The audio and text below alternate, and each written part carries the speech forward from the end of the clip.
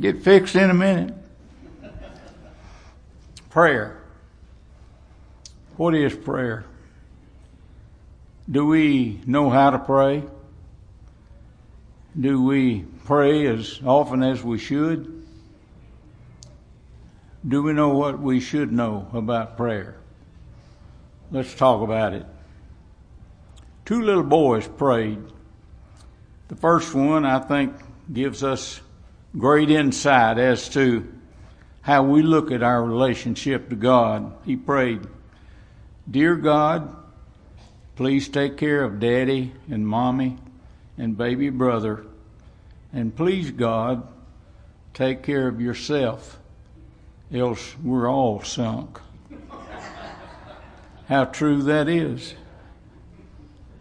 The second little boy was asked to say the prayer before dinner. He thanked God for each of his friends, naming them one by one. He thanked the Lord for each family member, from his parents to his brothers and sisters, his grandparents, his aunts and uncles and cousins. Then he gave thanks for the ham, the mashed potatoes, the corn, the green beans, all this time with his head bowed and his eyes closed. Gave thanks for the salad, the bread, the corn, the green beans, the salad, the bread and butter, the pickles, and yes, even the salt and pepper. Then came a long pause, and he sat there with his head bowed and his eyes closed, and everyone waited and waited. And finally, the little fellow looked up at his mother out of one eye and asked, "If I thank God for the broccoli, won't he know I'm lying?" Out of the mouth of babes. What is prayer? If you ask a child what prayer is, they may say something to the effect that prayer is talking to God. Well, first of all, let me say that to the mature Christian, prayer is so much more than simply talking to God. Random House defines prayer as a devout petition to God, a spiritual communion with God, as in supplication and thanksgiving and confession. I think maybe spiritual communion best describes what prayer is. Communion is intimate communication, and in interchange or sharing of thoughts and emotions with God. Prayer is offering the contents of our hearts to God. When we bow our heads in prayer and open the thoughts of our hearts to the Lord, what are we offering Him? Do we openly and honestly commune with Him? We can't hold anything back that maybe we feel too ashamed to talk to Him about, because we know that God knows all things and He knows our hearts, whether we're willing to admit it or not. We just can't communicate with God if we don't know Him. Communicating intimately with God denotes that a relationship exists between us and God. You know, we communicate with our families and those closest to us in a totally different way than with a stranger who we happen to pass by and meet on the street, because there's a certain familiarity with our families that does not exist outside that intimate circle. As New Testament Christians, you and I have a special relationship with God. We have been bought with a price. We belong to God. Therefore, as Paul told the Corinthians, we are to glorify God in our body and in our spirit, which are God's. We belong to Him. How blessed we are to have this wonderful, exclusive relationship with God. And because of this, we all need to learn how to have more effective prayer lives and how to pray God as we should, to God as we should. First, let me say,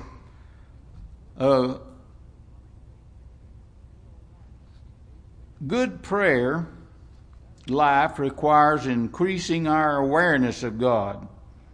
It has been said that prayer is a conversation between two who love each other. A child is talking to his heavenly Father.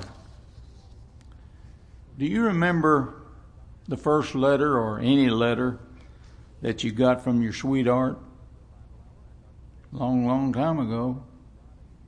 What did you do with that letter? You probably read it. You read it again.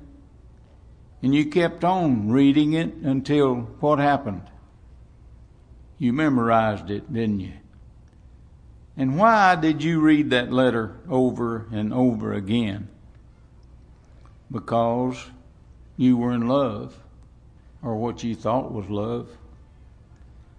You loved that person, so you wanted to soak up everything that they said and did.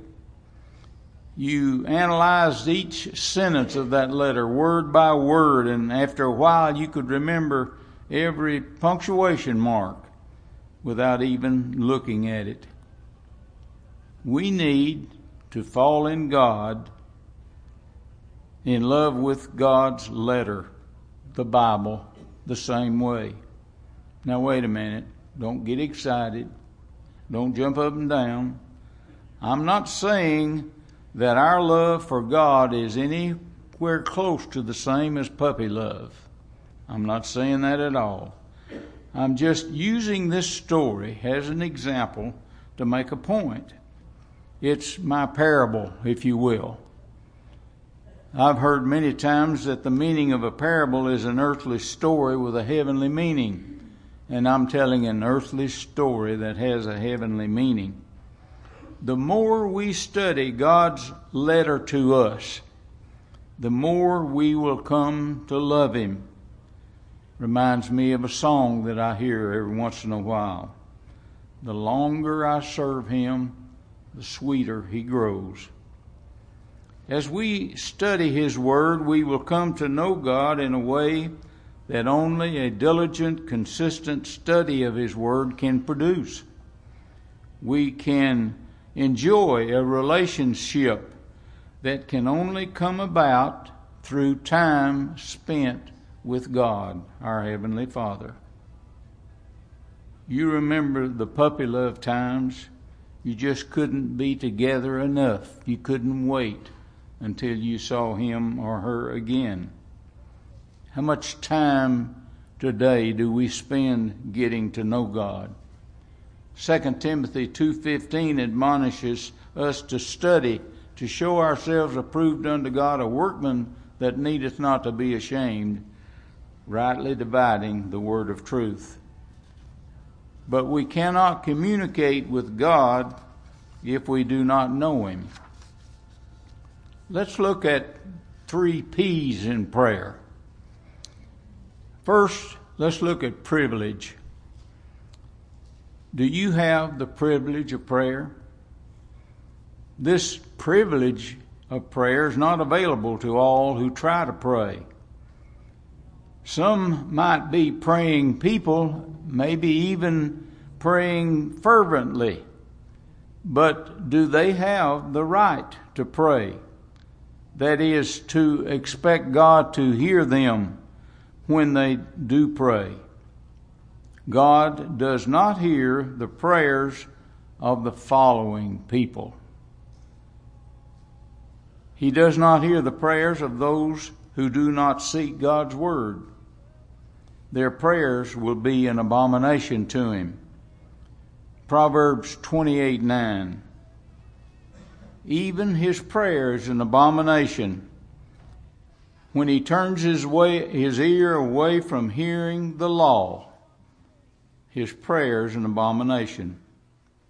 God does not hear the prayers of those who will not endure sound doctrine. Their prayers will fall on deaf ears. 2 Timothy chapter 4, verses 3 and 4. For the time will come when they will not endure sound doctrine, but according to their own desires, because they have itching ears, they will heap up for themselves teachers, and they will turn their ears away from the truth and be turned aside to fables. If we won't listen to God, why should he listen to us?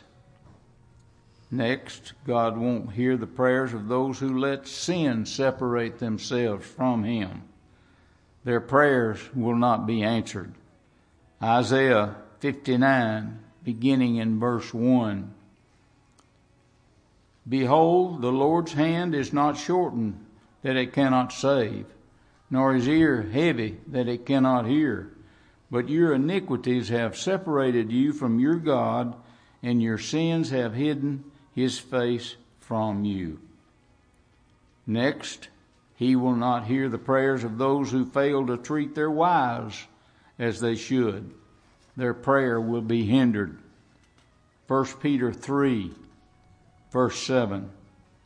Husbands likewise dwell with them with understanding, giving honor to the wife, as to the weaker vessel, and as being heirs together of the grace of life, that your prayers may not be hindered. He will not hear the prayers of those who pray without faith. We all know that without faith it's impossible to please God, Hebrews 11:6. Asking God for anything with doubt in our hearts ensures failure. Remember the little boy that wouldn't give thanks for the broccoli? He wasn't sure about it. He didn't have faith that that was right. Which brings up the question, which we probably all have had at some time, is there a limit to what one can ask God to give us? James 1, beginning in verse 5. If you'd like to turn there, I'll give you time. James 1, beginning in verse 5. If any of you lacks wisdom, let him ask of God, who gives all liberally and without reproach, and it will be given to him. But let him ask in faith, with no doubting, for he who doubts is like a wave of the sea, driven and tossed by the wind. For let not that man suppose that he will receive anything from the Lord. He is a double-minded man, stable in all his ways. Can we just ask for anything and everything? Look back at verse 6. Verse 6 says, but let him ask in faith. What does that mean? We all know where faith comes from. Comes from the Word of God. When Christ teaches about the danger of riches, should we pray for these? When we know the days of miracles are gone, should we pray for a miracle to happen? Asking in faith limits what we can seek for in prayer. The privilege of prayer is not extended to everyone. So then, who does have the privilege of prayer? First of all, the sinner has privilege to prayer. Now don't get upset again. Just hang on. The sinner who prays to God, seeking truth and righteousness, his prayer will be answered. We learn this from the example of Cornelius. Think about it. He was a good man He was still in need of salvation, so he was not yet a child of God. Turn to Acts chapter 10.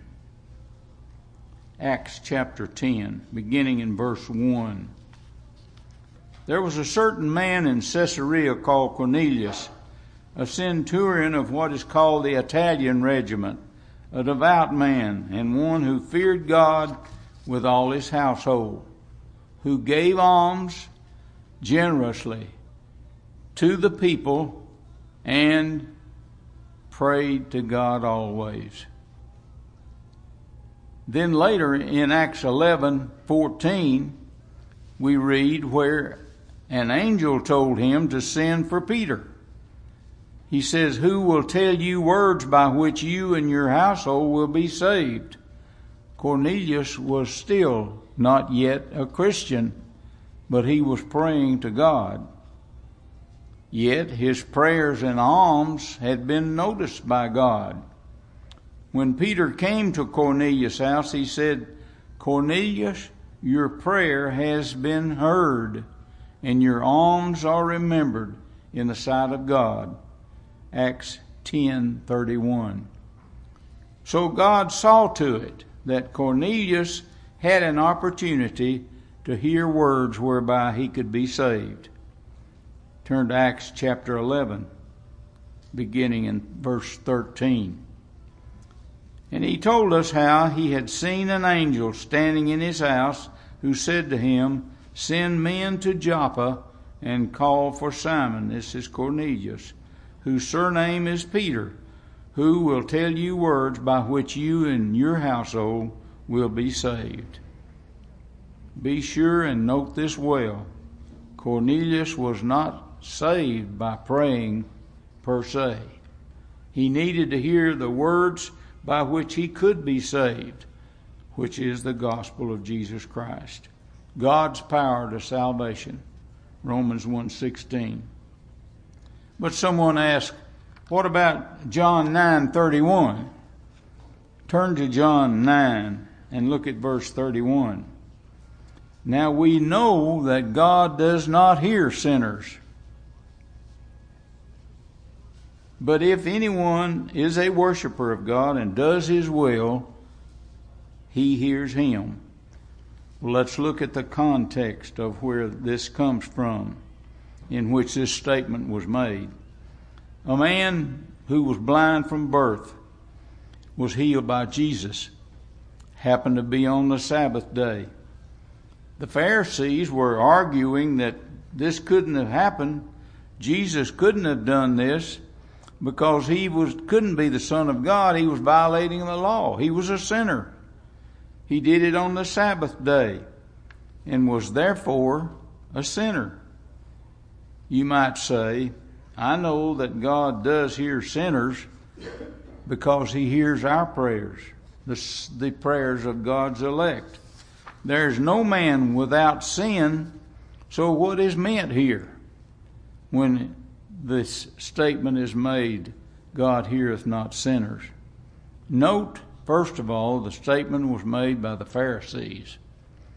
Their understanding of sinners meant notorious sinners, those who let sin rule their lives, who live in sin. So they said, the Pharisees said this, God does not hear sinners, which is not always true.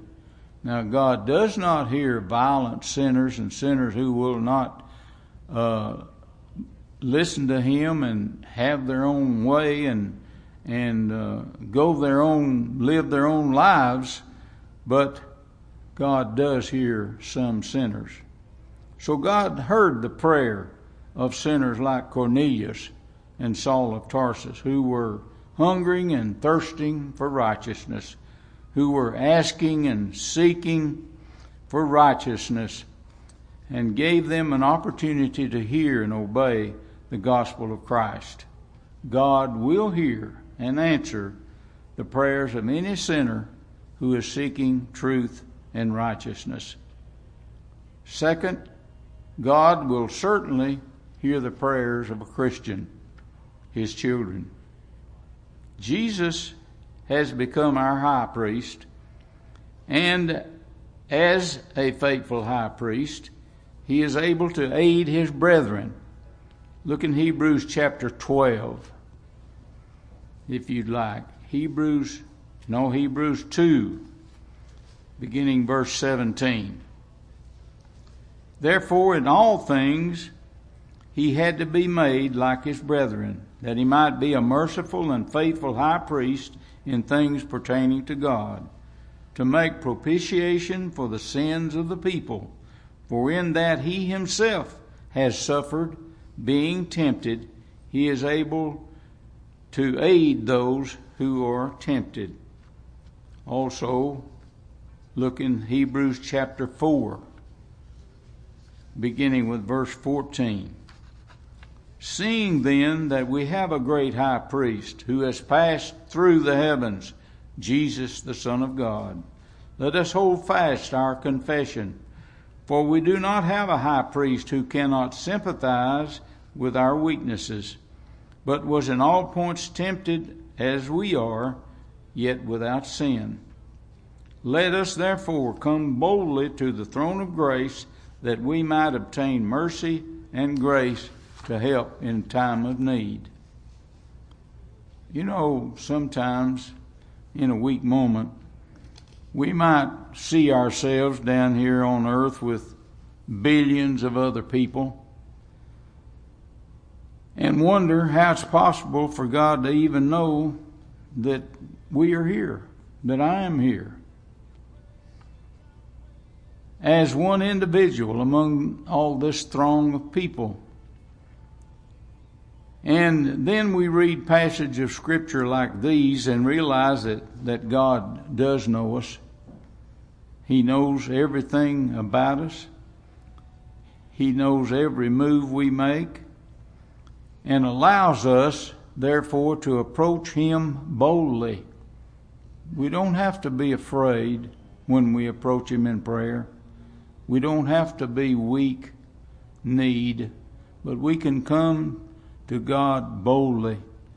And when we ask according to faith, we can expect that prayer to be answered. Our high priest is one who is able to save us to the uttermost, since he ever lives to intercede to God for us. Hebrews 7:25.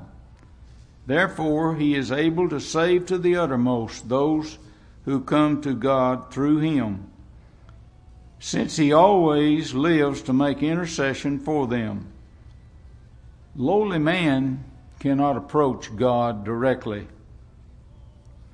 There must be a mediator who speaks on our behalf to God. Little children, these things I write to you, John says in chapter 2, verse 1, so that you may not sin. But if anyone sins, we have an advocate with the Father, Jesus Christ the righteous. Prayer is the blessing of all who have put on Christ and have become children of God. His ears are open to the prayers of the righteous, 1 Peter 3:12. For the eyes of the Lord are on the righteous, and his ears are open to their prayers. But the face of the Lord is against those who do evil. If we desire the privilege of prayer, then we must be either a sinner with a good heart seeking after righteousness and obedience, or a faithful child of God who obeys the Lord. That's only two classes of people that God listens to when they pray. Prayer encompasses speaking and listening. We must be careful not to do all the talking.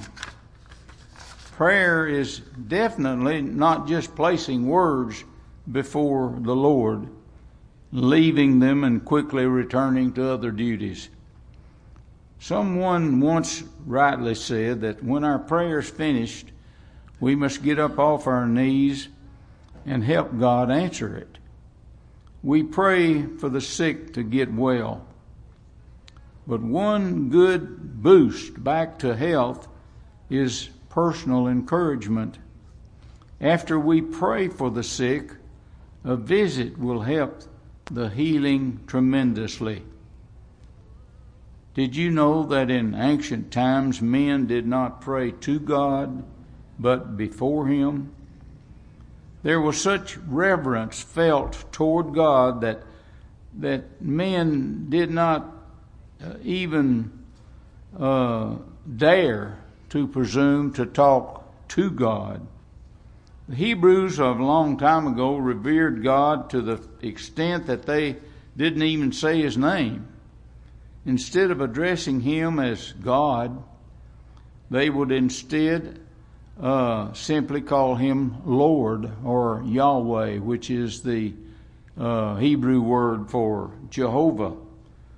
But because of Christ's sacrifice, now you and I can approach Him as God, our Father. We can call Him God without any fear. In prayer, we are letting God into the core and the center of our being. It's really more than just letting Him in. It's welcoming Him in. What a blessing it is to be with someone from whom there's no need to hold back anything, to be afraid to tell them anything about yourself, that we don't have to hide it. To be with someone who knows us exactly as we are, who knows that we are faithful Christians. For He made us and loves us and accepts us, His children, even with our weaknesses. Think about this. Although there's so much external pressure to look good on the outside, that is, have our hair fixed just right, wear nice clean clothes, lose weight, etc. We do all of that to be accepted by others. But God accepts us for who we are and not how we look. If you were asked the question, what is the purpose of prayer? Why do you pray? What would your answer be? In August of 2005, Newsweek magazine asked 1,000 Americans what they believed and how they practiced their faith. One of the questions was this: what do you think is the most important purpose of prayer? These are their responses. 27% said the reason is to seek God's guidance. 23% said to thank God. 19% said to be close to God. 13% said to improve a person's life. 9% said other things. 4% said don't know. And 5% said to improve a person's life. As Christians, what should our answer be? We are taught to pray. We are encouraged to pray without ceasing, 1 Thessalonians 5:17, which to me the meaning of is to pray without ceasing is to be in a prayerful attitude all of the time. And our heart's desire should be to emulate our Master, who was a man of prayer. Jesus began His ministry with prayer. Look at Luke 3, verse 21. Luke 3:21. When all the people were baptized, it came to pass that Jesus also was baptized. And while He prayed, the heaven was open immediately after His baptism. He ended His ministry in prayer. Look at Luke chapter 23, beginning in verse 46. And when Jesus had cried out with a loud voice, he said, Father, into your hands I commit my spirit. Having said thus, he breathed his last. Jesus lived and died in constant communication with his Father. In a time of weakness, we might look at God as some distant figure who is just too busy to be bothered with us. But he is our Father, with whom we can communicate at any time. That's why he sent his Son to walk this earth, to leave us an example that we could follow in his steps. As a master teacher, Jesus knew it would be much easier to learn a skill if we can see someone doing it, doing whatever we're expected to do. When our boys were young, they were shown many times how to put their toys away. They always learn better where things go when we showed them where to put their toys, rather than just say, clean up your room.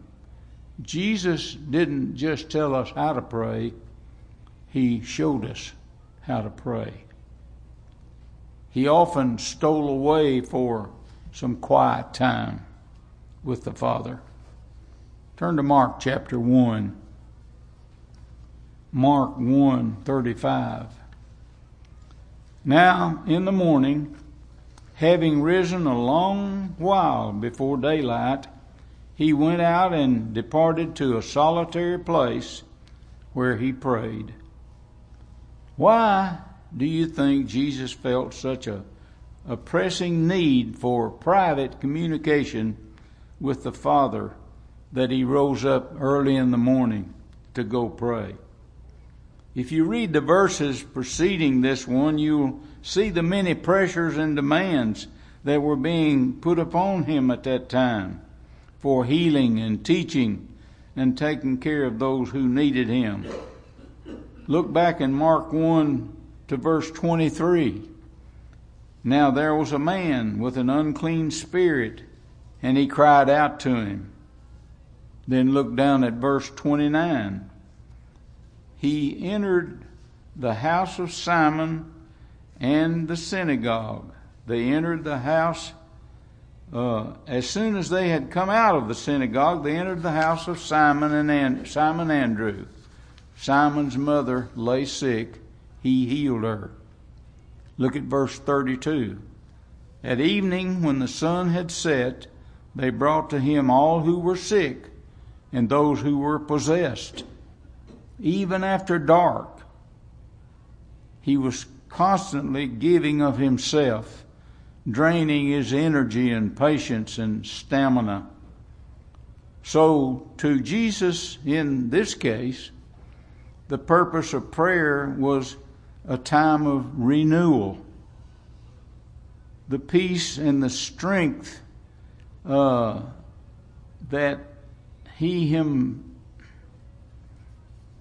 my eyes are going bad. A time when he availed himself of the serenity and the peace and the strength of God to rebuild his inner self. Remember that Jesus was Lord, but Jesus was man. Jesus got tired. Jesus got hungry. Jesus got thirsty, like you and I do. He felt it necessary to find this quiet time with God. Then what does that tell us? He always gave us the perfect example to follow to maintain prayer as a necessary part of our life as eating or drinking. If you ate only a few bites a day, you wouldn't survive very long. And praying just a few minutes a day is not sufficient for spiritual growth either. Mothers and fathers know that empty feeling that comes when the day draws to a close and they have given their hearts and energies to caring for the needs and the problems of the family, and there's not one thing been done to refill their cup all day. Have you ever considered the fact that we Christians have a Savior who knew that same emptiness, who showed us the way to keep on giving without ever feeling that we are alone? So what is the purpose of prayer? One way to remember the purpose of prayer is to use the acronym ACTS, A-C-T-S. For the letter A, we'll use adoration. While we are worthy of praise, God is certainly worthy of our praise and our adoration. And while we are to praise God in song, we are also to praise God in prayer. When Paul prayed for the Ephesians, he took time to praise God. Look at Ephesians chapter 3, beginning in verse 14. For this reason I bow my knees to the Father of our Lord Jesus Christ, from whom the whole family in heaven and earth is named, that he would grant you according to the riches of glory to be strengthened with might through his Spirit in the inner man, that Christ may dwell in your hearts through faith, that you, being rooted and grounded in love, may be able to comprehend with all the saints what is the width and length and depth and height, to know the love of Christ, which passes knowledge, that you may be led with all the fullness of God, filled with all the fullness of God. Now to him who is able to do exceedingly abundantly above all that we ask or think, according to his power that works in us, him be glory in the church of Jesus Christ for all generations forever and ever. Amen. King David gave us an example of offering adoration and praise to God. 1 Chronicles 9:10 through 13. Therefore David blessed the Lord before all the assembly. And David said, Blessed are you, Lord of Israel, our Father, forever and ever.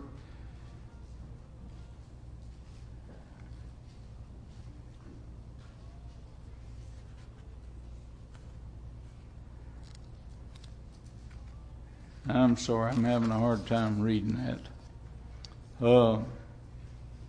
The second letter in the acronym is confession, C.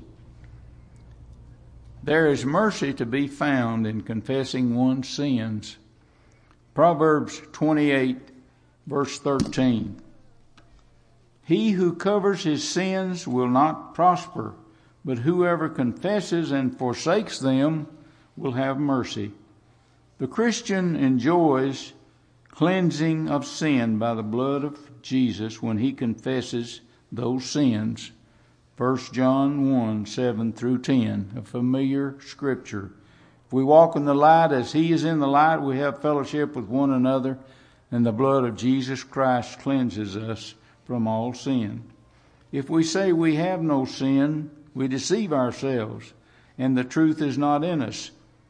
Listen, if we confess our sins, he is faithful and just to forgive us our sins and to cleanse us all from unrighteousness. If we say we have not sinned, we make him a liar, and the word is not in us. In another scripture, we have an example of David confessing his sin. Go to Psalm 51, beginning in verse 1. Have mercy upon me, O God, according to your loving kindness, according to the multitude of your tender mercies. Not only my transgressions, wash me thoroughly from my iniquity and cleanse me from my sin, for I acknowledge transgression and my sin is always before me. Then the letter T, thanksgiving. Being thankful to God is emphasized repeatedly in exhortations for us to pray. Ephesians 5:20, giving thanks always for all things to God the Father in the name of the Lord Jesus Christ. Continue earnestly in prayer, being vigilant in it with thanksgiving. Colossians 4:2. Pray without ceasing. In everything give thanks, for this is the will of God in Christ Jesus for you. 1 Thessalonians 5:17 and 18. When we are anxious about something, the medicine that will cure that anxiety is a good dose of fervent prayer filled with thanksgiving to the Lord. Paul told the Philippians in chapter 4 and verse 6, be anxious for nothing, but in everything by prayer and supplications with thanksgiving, let your requests be made known to God. Jesus set an example of thanksgiving in Matthew chapter 11. Matthew 11:25.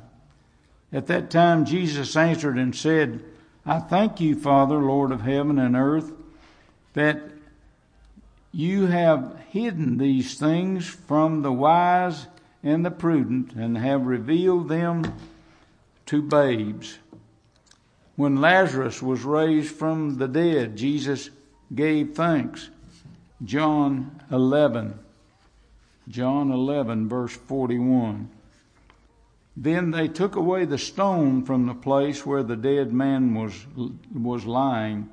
Jesus lifted up his eyes and said, Father, I thank you that you have heard me. Daniel had the custom of thanking God 3 times a day. Daniel chapter 6 in verse 10. Now when Daniel knew that the writing was signed, he went home. And in his upper room, with his windows open toward Jerusalem, he knelt down on his knees 3 times that day and prayed and gave thanks before God, as was his custom since the early days. Although we ask God for many things, we must not forget to be thankful for everything.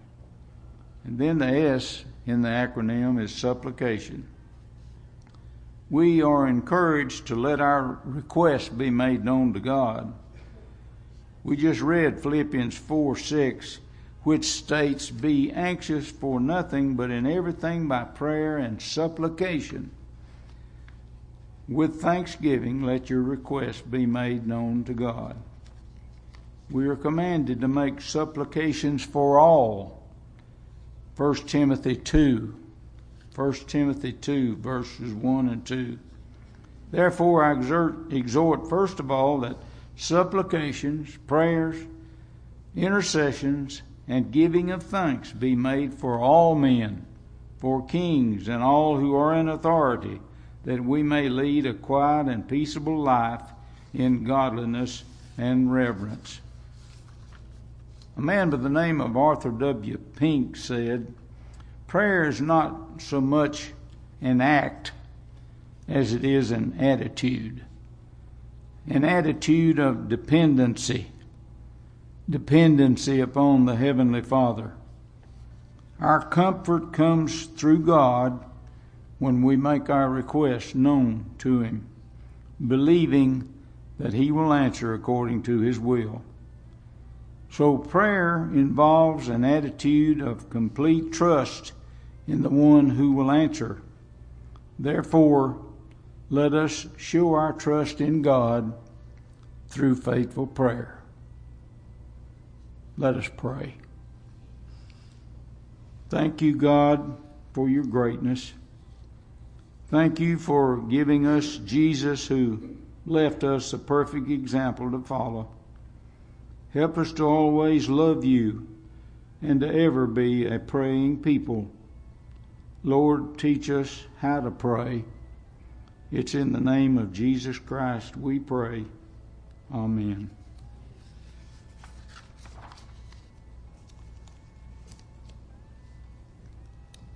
God sent His only Son, Jesus Christ,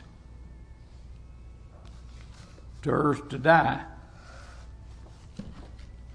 as Ron pointed out, Jesus was born to die. He was sent here to the earth to die. Man had separated himself from God through sin, and in God's eye, the only way man could be brought back was through blood, not through the blood of animals, as Moses had taught the people, but through the blood of his only begotten Son, Jesus Christ. Today, we live under Christ's law. Christ has been to the earth. He has shed his blood. And he teaches us that we can take advantage of that blood and have our sins washed away.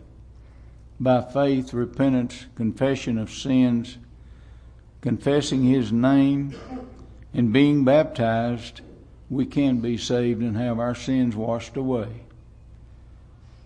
If we are faithful Christians and have wandered away or stumbled and become weak at some time in a public way, then you can come forth and confess that sin, and we will pray with you and for you that that sin might be forgiven. If you're subject to the invitation, won't you come while we stand and sing?